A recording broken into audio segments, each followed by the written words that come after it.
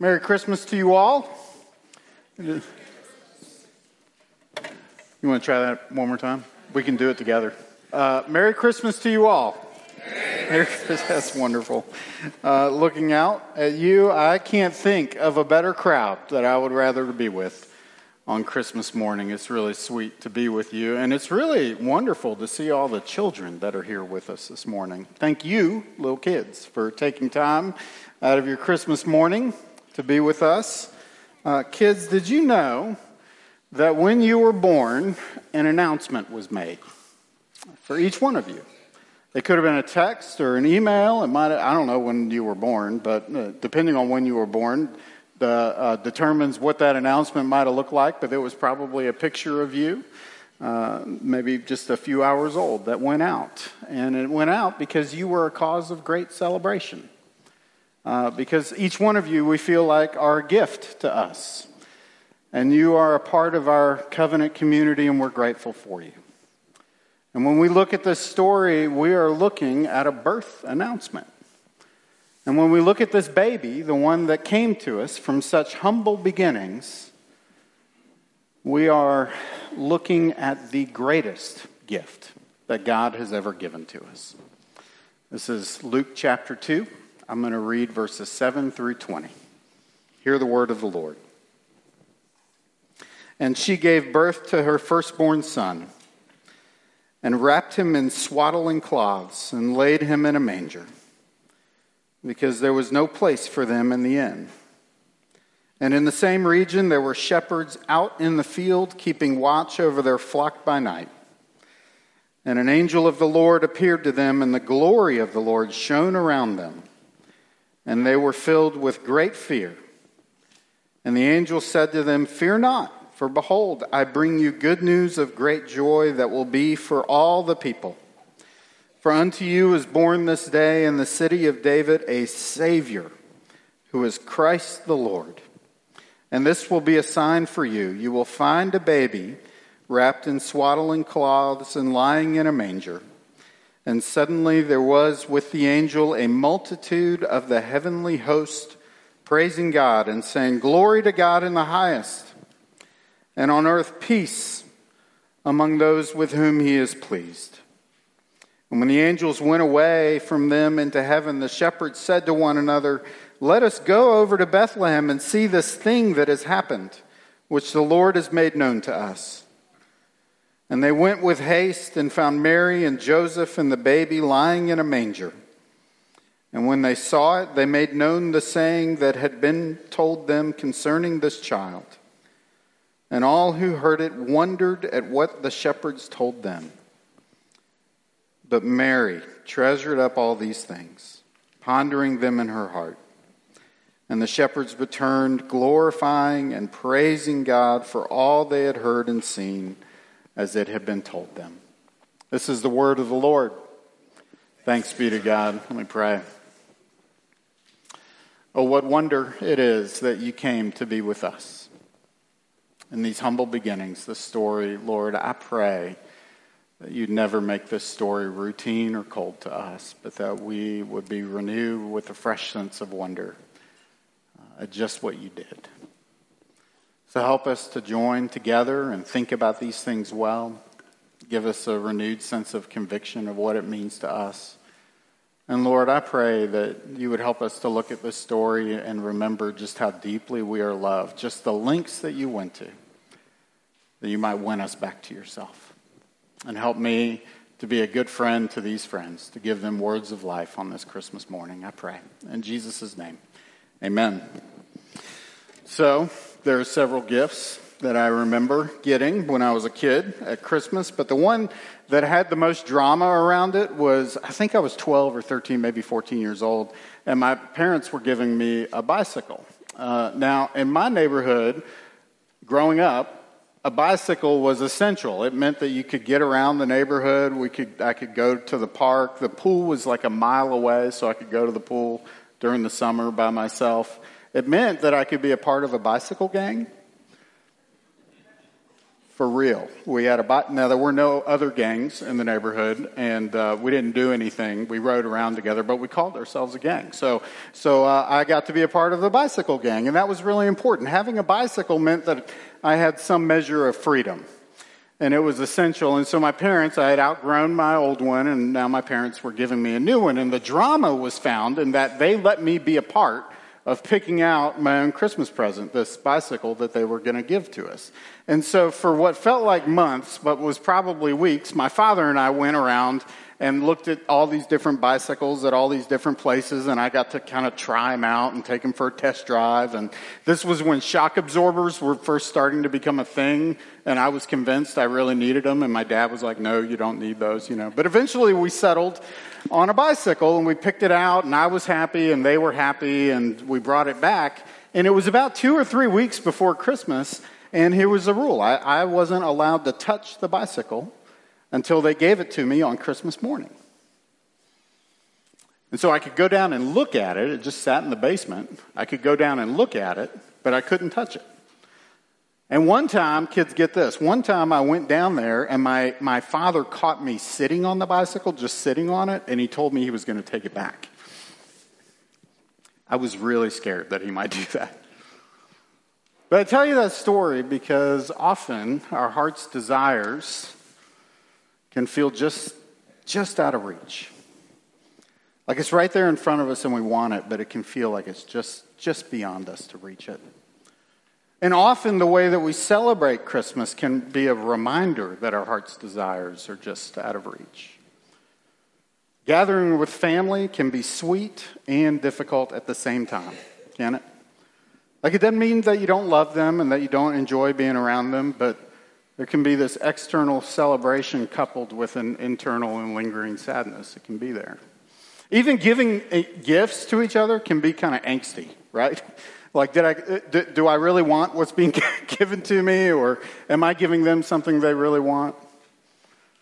Christmas can be a reminder to us that our heart's desires are just out of reach.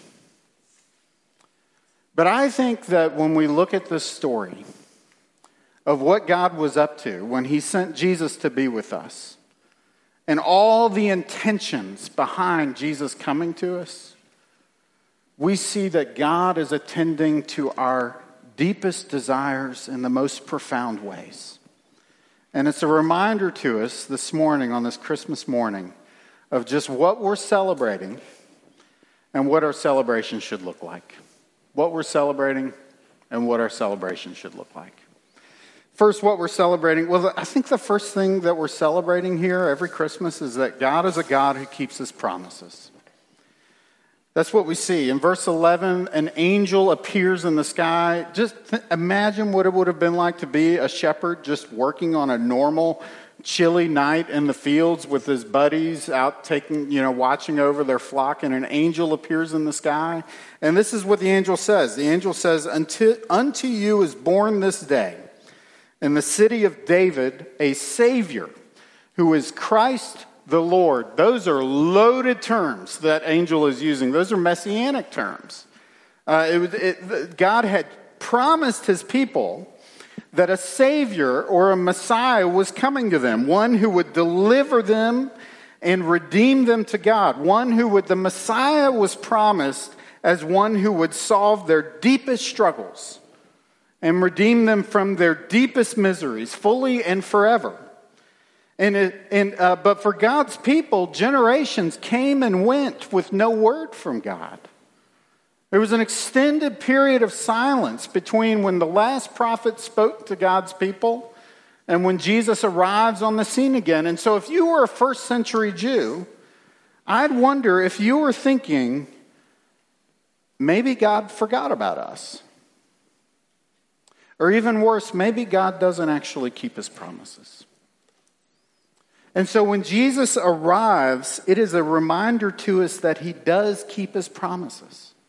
And not only that, it's going to be through Jesus that he delivers on his promises. And so when we look at Jesus, we see that God is attending to our heart's desires. A multitude of heavenly hosts joined that angel in the sky.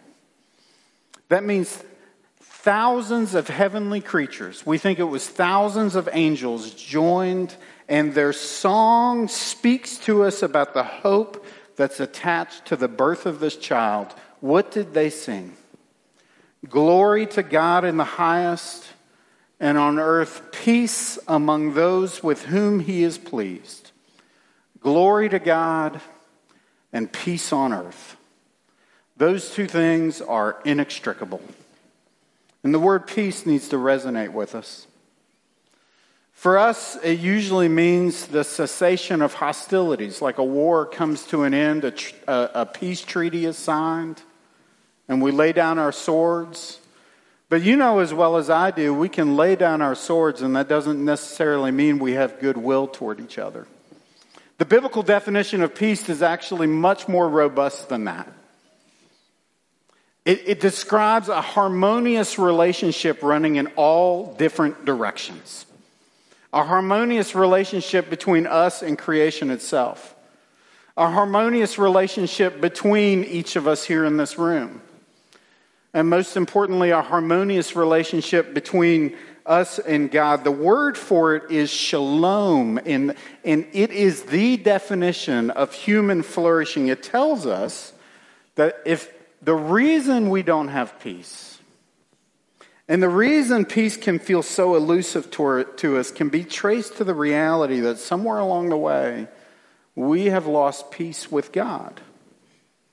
You see, the description of the Garden of Eden is a description of peace. It is a picture for us of what shalom actually is. God created the world, and it was good. And God created Adam and Eve, and he looked at both of them, and he called them very good. And everything was perfect. Their relationship with God was perfect. Their relationships with each other were perfect. And when sin entered the world, all of that good peace was disrupted.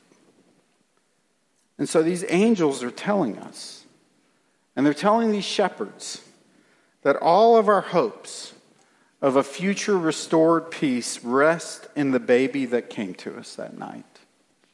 These are words of life spoken into the darkness. There's a town in Alaska. It's the northernmost U.S. city. I'm going to try to pronounce it, but I probably won't get it right. I think it's called Utqiagvik. Is there anybody here that knows how to pronounce it? Nobody? Okay. Utqiagvik. It's home to almost 5,000 people, mostly Native Alaskans. And if you're a resident there, you have a unique challenge. Because for 2 months every year, they reside in complete and total darkness. Because of their location on it's like, if you're wondering where Mr. and Mrs. Claus live, it would be right there in Utqiagvik. Okay, they're like on top of the world, and it's called polar darkness. The sun will go down on a day in November, and it won't come back up until a day in January. Now, could you imagine that? Kids, would you like to live in a place like that? When I think of it, I think it'd probably be very cold, right? It'd be very cold. I think about carrying around a flashlight all day long. Like, it just sounds awful. But the good news for them is that they know that no matter how dark it gets, a day is coming when the sun rises again. And they look forward to that day. And the Bible tells us that when Jesus came into the world, a light entered the darkness, and the darkness cannot overcome it. That means the darkness is powerless to resist it. And he came that you might have peace. He took every sin, everything that stands between you and God, your sins, past, present, and future. Jesus came that he might put all of that mess on his back and take it to the cross with him. The cross, when you look at the cross, you're looking at the place where darkness dies. The cross is where darkness dies. And I don't know what darkness looks for you right now. It comes to us in different ways, but when we gather here this morning and we offer our praise and we confess our sins and we hear about God's grace, when we confess our faith together, and when we hear from God's word, and when we take the meal together, One of the things we're proclaiming is that there's going to come a day when the sun rises again. That just like there was a first advent, there's going to be a second advent. Because Jesus came, and before he left, he promises he's coming again. Darrell Bock says, with a song in its heart, heaven sent Jesus to earth. And when he came to set the prisoner free. He came to speak peace to the brokenhearted. He came that you might have life and have it abundantly. Mild he lays his glory by. Born that man no longer die. Born to raise the sons of earth. Born to give them second birth. All the hopes and fears of all the years are met in Jesus tonight. If you're wondering what we're celebrating this morning, that's it. Nothing less than that. And the only question for us is, what should our celebration look like? Well, we got a few responses that we see in this passage, and I just want to name each one. There's an outward response, an inward, and an upward response. The first one is outward, and it's simply a word of proclamation.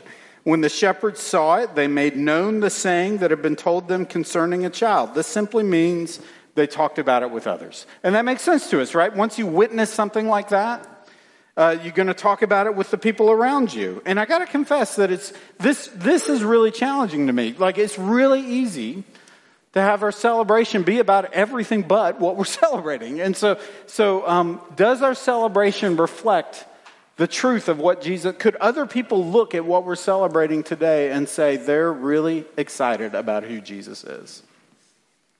And then there's an inward celebration. You see it. I love this picture of Mary. She treasured up all these things, pondering them in her heart.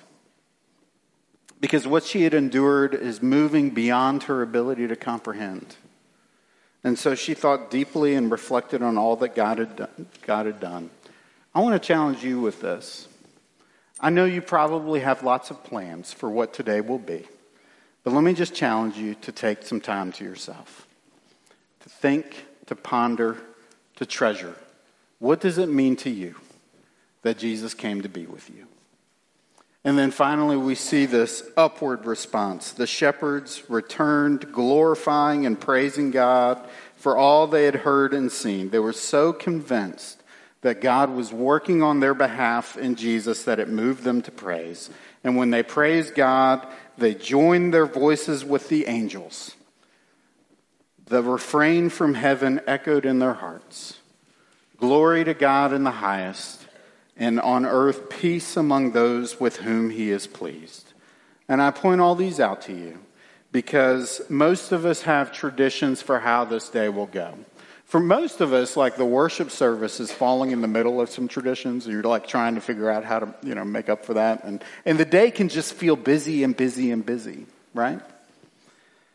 And sometimes the way we celebrate Christmas can take life from us rather than reflect the life-giving promises of Jesus to us. And so I just think there's something to be learned from these responses here. And so the question I want you to ask yourself, or maybe talk to each other about as you go back home, is simply, what would it look for our celebration to reflect these things? Outward, inward, upward. What would it look like? Just ask yourself the question. The funny thing about that bicycle, with all that drama that was behind it, the thing that I couldn't touch that felt like it was just out of reach, and then it became like this really important part of my life for years. I have no idea where that thing is anymore. I really thought about it. I really spent some time this week thinking about I don't even know when that bicycle stopped being a part of my life. When we gather here to celebrate Jesus' coming to us, we have the joy of celebrating something eternal, something that's been done for you. The life of Jesus given for you, a gift that never fades away. Amen. Thanks be to God. Let me pray. Oh, Heavenly Father, thank you for sending Jesus. Thank you that it was your joy to send Jesus.